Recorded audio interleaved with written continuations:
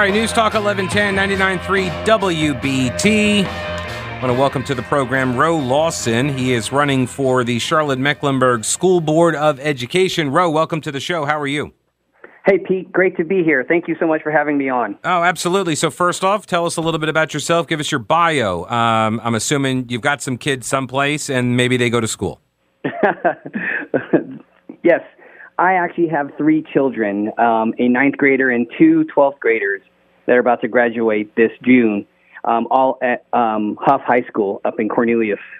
Okay, and so by way of background for yourself, what do you do? What's your do you work, and if so, what profession, what career? I actually am a retired Air Force officer after 21 years serving as a federal agent for the Air Force, specializing in counterintelligence, counterterrorism, and anti-terrorism. Owned a couple of businesses, and now I work in the accounting department of a trucking company in Concord, North Carolina. Okay, well, so the counterterrorism background might be helpful from a school safety perspective and some of those committee meetings, I'm guessing, on the Board of Ed. Why Charlotte-Mecklenburg School Board? I will relay the story that a former school board chairman, Joe White, told me when he told his daughter he was going to run for school board instead of re-election on city council, and she said, "Dad, why would you do that? Some people like city council members, but nobody likes school board members. So why would you do that?" That's a great opening, Pete. I think in this year of the parent that there is much needed, new leadership needed for this Board of Education. Specifically, where I'm going to be running up in the Lake Norman District 1 area, parents are just begging for a new voice, a fresh voice, new leadership. And based on the dumpster fire of what's been going on currently with our current CMS Board of Education, not just only in North Meck, but in the entire county, parents are just begging for a change because with student outcomes the way they are, safety, an ongoing issue, and lack of accountability and transparency, those 3 main areas are what I'm going to be focusing on. That's why I'm running for school board. So how do you, if you win election, how do you as a newcomer to that board influence change if other members of the board end up returning and you end up with a largely status quo board among your colleagues? That's a great question, Pete. One thing that is clearly obvious is that the current board isn't working well together, and a lot of the solutions, if you want to even call them that, haven't been panning out. I hope to try and bring a fresh vision, a new voice, so that regardless of their background or ideology, we can try and work together to come up with solutions for the students and give control back to the parents and try and breathe new life into this board that has been just doing the same old, and that's proven by the statistics, which, regardless of whether they're pre or post-COVID, they're still pretty dismal. And it's my hope and goal to try and create a new feeling, a new type of shared vision with my fellow board members once I'm elected in November. You said give control back to parents. What do you mean by that? How so? Well, as far as looking at do they have any say with regards to the curriculum? There's been an ongoing issue right now within our county, within the board, of what type of books are being introduced to the children, what are the teachers teaching, all these things that parents should be involved with, they're not.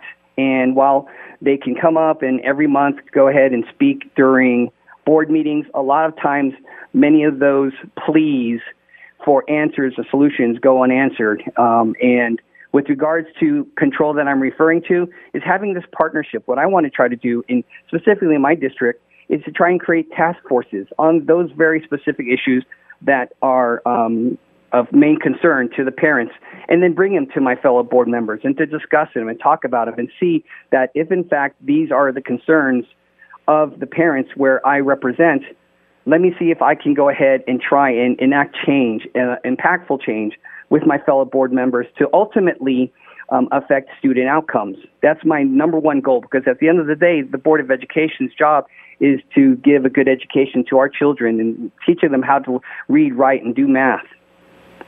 And CMS is not doing a good job of that? Not at all. Not in the least bit. And with a $1.7 billion budget, a student population of over 144,000 students and the 17th largest school district in the country, something's got to change. And I think if there's a year to do that, Pete, it's in 2022. Yeah. So let me ask you, you mentioned the year of the parent, and this is there is obviously a parental wave that is crashing onto the shores of K-12 education.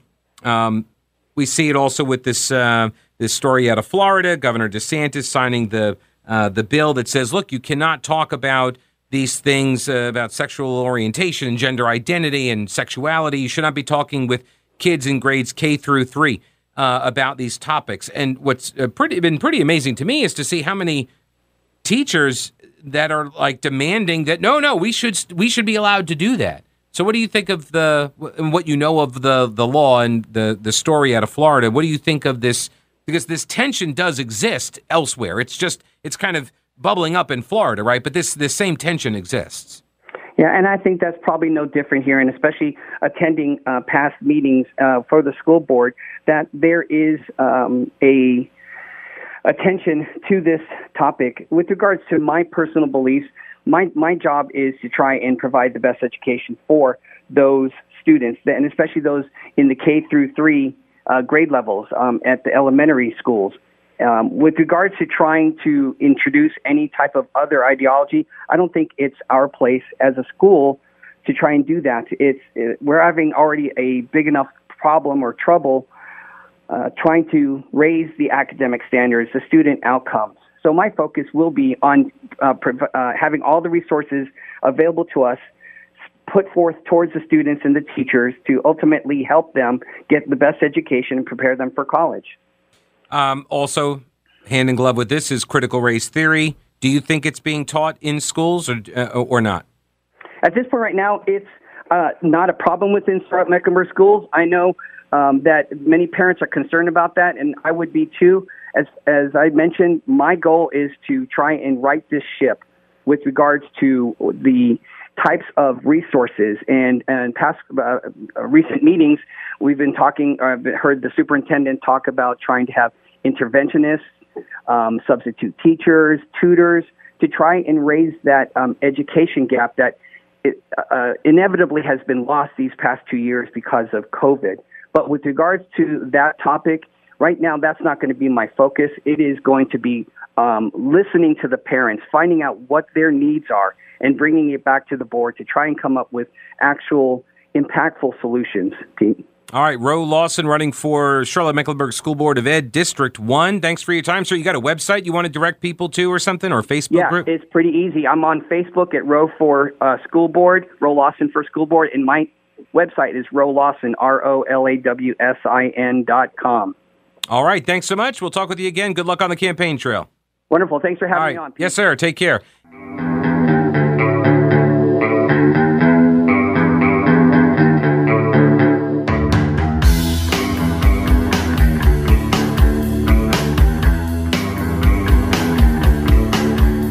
News Talk 1110 and 99.3 WBT. Thanks so much to Ro Lawson, that's spelled LAWSIN, for joining me on the program. He's running for Charlotte-Mecklenburg School Board in District 1. He announces his candidacy now. On the topic of the Florida law, when parents are actually told what that law does, because it got signed into law by the governor, and of course everyone's freaking out and they're calling it the left and the media, but I repeat myself, they call it the Don't Say Gay bill, which of course if you look in the bill itself and the law now, it doesn't actually say anything like that. It doesn't say don't say gay. It says you should not be having age inappropriate conversations about your sexuality. I don't understand. I'm seeing videos because the outreach from the teachers, and I understand these are, a handful that post these videos up on TikTok. I know it's not all the teacher, hashtag not all teachers. I understand it's not all of them, not everyone. There are a lot of great people doing great work. And I've always said, I always feel the need to point this out, I consider teaching to be more of an art form than science. And people who are really, really good at it should be compensated really, really, really well for it. But I refuse to be held hostage and have to pay a ransom to the bad teachers in order to pay the good teachers what they are actually worth. I refuse. And I'm sorry, that means that the great teachers don't get paid commensurate with their skill set. But you're being used. You're being used. Anyway, I don't understand these teachers who go onto social media and talk about how they're just not going to be able to do their job unless they're able to talk to your first grader about their significant other. I had no idea that any of my teachers had a life outside of the classroom when I was in kindergarten through third grade. I saw them during the day. They were a big part of my life. And then I went home and I didn't think of them unless I thought, oh my gosh, I'm going to be in trouble if I don't do this homework assignment. I never considered the fact that one of my teachers might be married or not, or might be married to someone of the same sex or not. Turns out one was in fifth grade. She was single. But back then, that nobody, I didn't think anything of it. Miss Roman, that was her name. That's all I knew. I don't understand this need to tell me what your relationships are, especially if I'm a first grader. Why are you doing that? Are you seriously incapable of teaching a child first grade curriculum unless you get to work in somehow that you're non-binary or something? Really? There's something else going on here. I've mentioned this before, and I came across this fella. His name is Josh Dawes, who is host of a podcast called The Great Awakening, which is a great name for a podcast. He says he's pushing back against the right that is arguing, like, why do all these lefties why do they want to sleep with your kids? Why are they all grooming your kids and all this stuff? And look, there is definitely a population of people that are utilizing the current atmosphere and environment to abuse and take advantage of kids. Absolutely. Okay, so let's set aside that population for a moment. Listen to what this guy says, because this is the larger point going on here, and it is connected to critical race theory. This is the larger point. The left doesn't want to diddle kids. They want to create little revolutionaries. That is key. Always keep that in mind. That's the purpose. To create a revolutionary, what must you do? You must sever the bond between parent and child. You have to. And if you can make the child believe that the parents are trying to raise them to be hateful bigots, it becomes easier to do. In order to sever the bond between the parents and kids, this is what Josh Dawes says, the left is using a two-pronged approach: critical race theory and radical gender ideology, properly known as queer theory. So, critical race theory and queer theory. They are not unrelated. They're two parts of the same strategy. CRT is usually the first set of ideas to be introduced. This is often enough to radicalize racial minorities. But it's merely step one for white students or white-adjacent students. And be careful. Asian kids, you're getting pretty close to being white-adjacent. Just letting you know, heads up. CRT instills in these kids a negative self-identity, as they're taught to believe they are recipients of enormous privilege that was stolen from others, and that they are complicit in historic and ongoing injustice. In child terms, they're taught to believe that they're bad. How does this relate to queer theory? I'll tell you in a minute.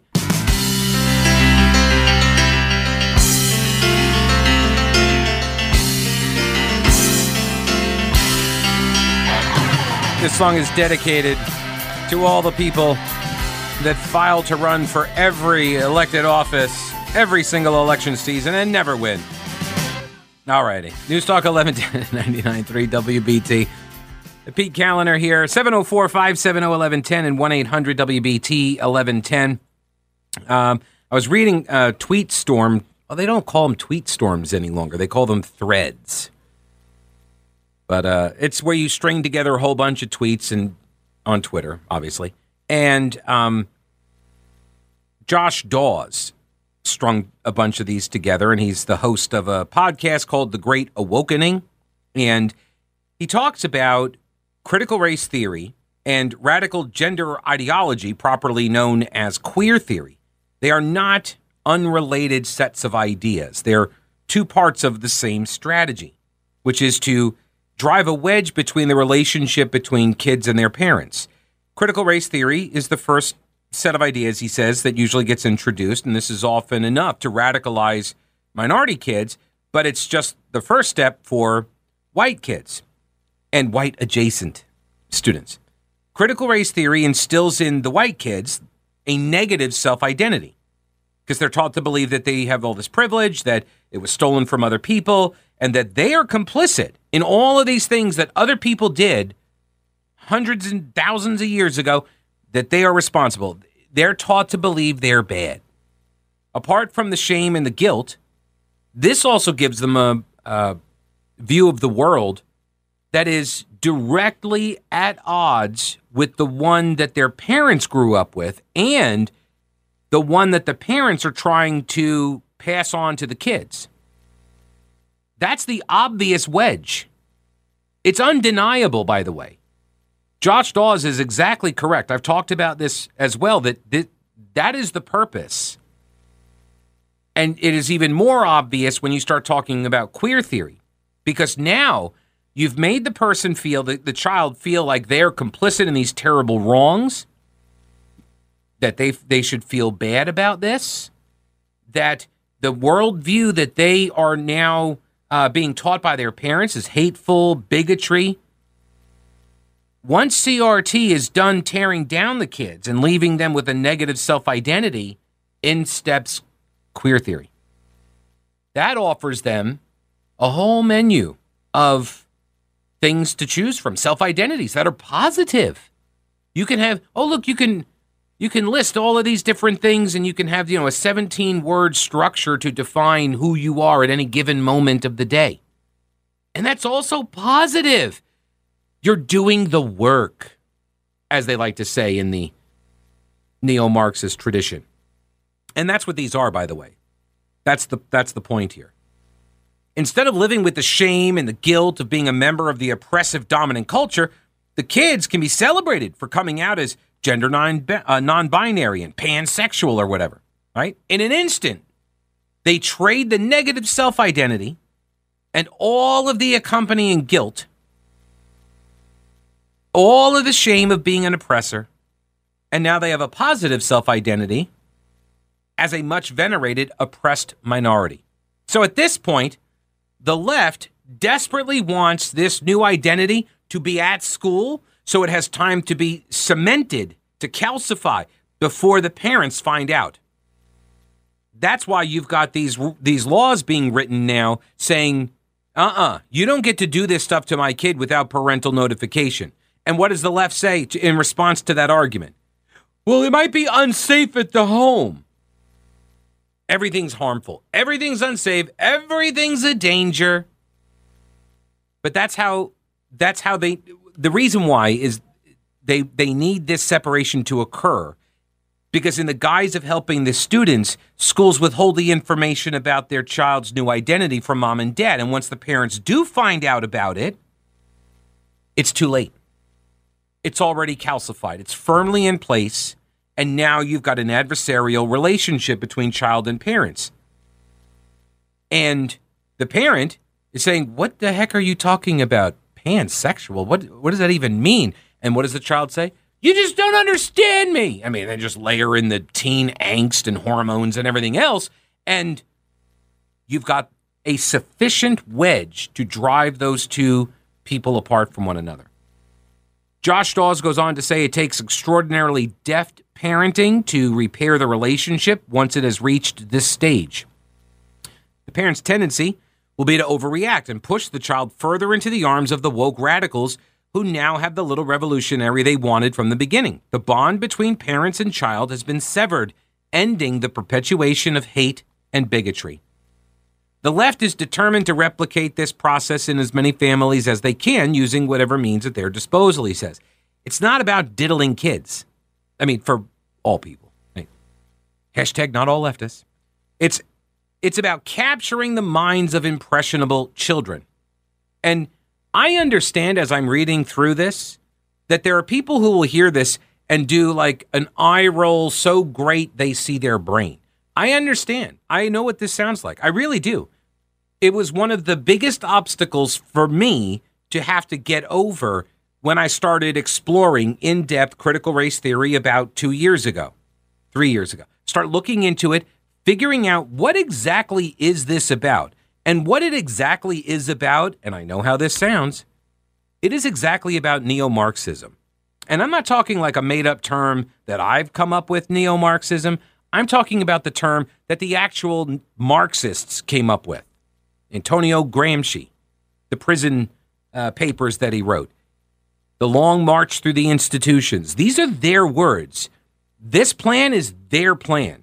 He said it has to go through the institutions, through the culture, because it's not an economic battle between economic classes in rich societies, particularly free rich societies like America.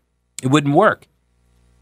And so he came up with the idea of neo-Marxism. He's a Marxist, still wants to get to the same location. He just said Karl Marx had it wrong about pitting the economic classes against each other because it doesn't work. That model doesn't work in a society such as ours, where people who get to come here find out very quickly, oh, if I work hard, oh, look at that, I got a bunch of money. Oh, look at that, now my kids are better off than I was. Oh, look at that, we can afford a house and a car, and oh, look at that, we have security and economic freedom. Right, so telling them that someone is oppressing them doesn't really work so well, particularly if they come from a country where they actually are oppressed, right? They have something to compare it to.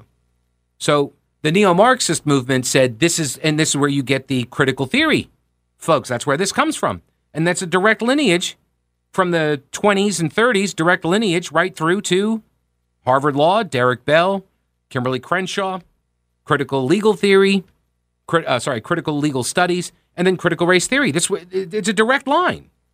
Again, this isn't me saying this. This is them saying this. They say this stuff. So that's what it's about, according to Josh Dawes. We'll pick up there and give you some polling on this in a minute, which should, I don't know, it's a bit encouraging. I find it to be a bit encouraging. News Talk 1110 99.3 WBT, the Pete Kaliner Show.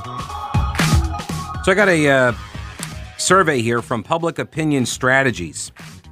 They put out a memo to interested parties from Robert Blizzard talking about the national poll results. Public Opinion Strategies conducted this national survey of registered voters, total of 1,000, plus or minus 3.5 percentage points on this stuff, so just keep that in mind.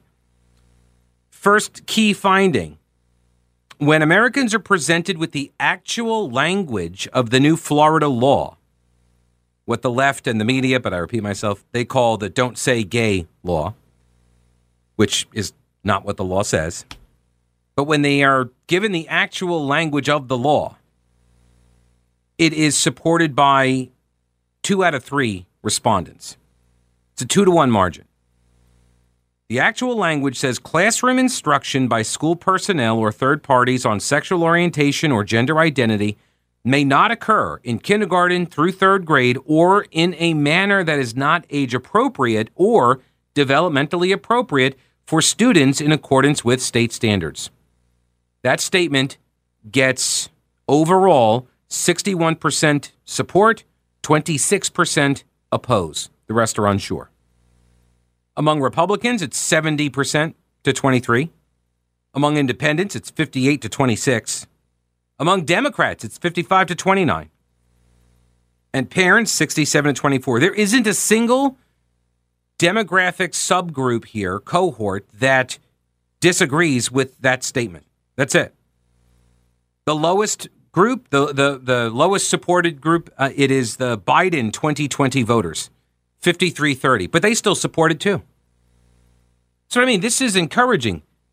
Everybody tends to agree with this stuff, but we're being fed this constant line of crap from media and Democrats. For what purpose? For what purpose? Is this for electoral purposes? Is this to harm DeSantis? Death Santis. Is that what this is about? They're afraid he's going to be the Republican nominee, so they got to try to tag him with all of this. Now, there's some of them that are true believers, some that are naive, some that don't understand it. There's a lot of people in media I have found over the years that do not understand the stories that they cover. Absolutely.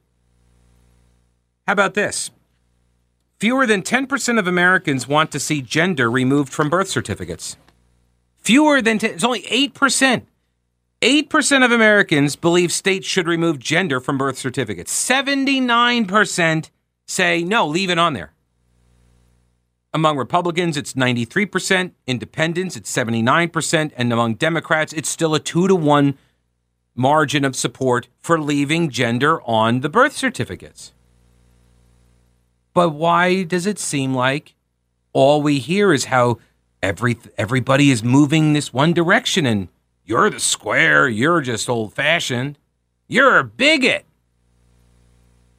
And finally, by a 2-to-1 margin, Americans believe transgender athletes should play on sports teams that match their birth gender. 60% to 24% margin. Voters believe transgender athletes should only be allowed to play on sports teams that match their birth gender.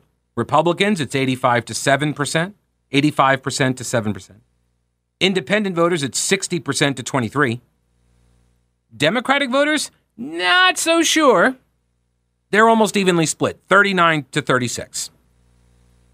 They're getting wobbly. I don't know. I don't know where they should play. Back to Josh Dawes, who is the host of a podcast, The Great Awakening. And he's talking about the tactic of the left. And I feel the need to point this out again, that sometimes I use them interchangeably, but usually not. When I say the left, I'm talking about a specific cohort of people on the political spectrum. These are not necessarily Democrats, and Democrats are not necessarily leftists. I mean, there is obviously cross-pollination going on there, but there are a lot of people in the Democratic Party, they see this. They see this happening, this cancer that's just infecting their operation, their organization, their ability to win elections. The left wants to replicate this wedge between parent and child in as many different ways as possible, because it's about capturing the minds of impressionable kids. That's the point. You got to get the revolutionaries started young, right? You can't really have the Cultural Revolution if you don't have the kids that get rid of the olds. So this creates, at the same time, unfortunately, an environment where actual predators can and do thrive. When young kids are isolated from their parents, when they are encouraged to adopt different beliefs and keep secrets from their parents, they are made easy targets for abusers. Oh, by the way, but my school has Christian teachings and a Christian principle. They couldn't possibly have this agenda. Josh Dawes says, hear me loud and clear on this. Most teachers love the kids in their classrooms. They want only the best for them. They have had their empathy for these kids weaponized against them too, by leftist activists promoting educational programs that sound nice and sound all caring. And so you get teachers, mainly women, who are highly empathetic, and they're being used to promote the agenda unaware of its insidious purpose. He said, I saw a teacher at a Christian school announce that she would no longer be using the words mom, dad, or parents in her classroom. Why? Well, because she just read a paper on the importance of making kids from non-traditional families feel included. So she said, we should replace the event donuts with dads with bagels with buds or something like that, right? Take dad out of the branding. And it sounds like, oh, that's good. That's considerate. Right, but it's also designed to chip away at the very idea of the normative nuclear family. A stated goal, by the way, of the Black Lives Matter organization. Trained Marxists, self-described leaders. Christians who think that we can embrace the ideas from CRT and reject radical gender ideology need to realize how the former is used to prepare kids to accept the latter. These are your kids we're talking about. The left wants them. They're trying to make revolutionaries. Brett Winterbill's coming up next. Stick around. I'll see you tomorrow. Don't break anything while I'm gone.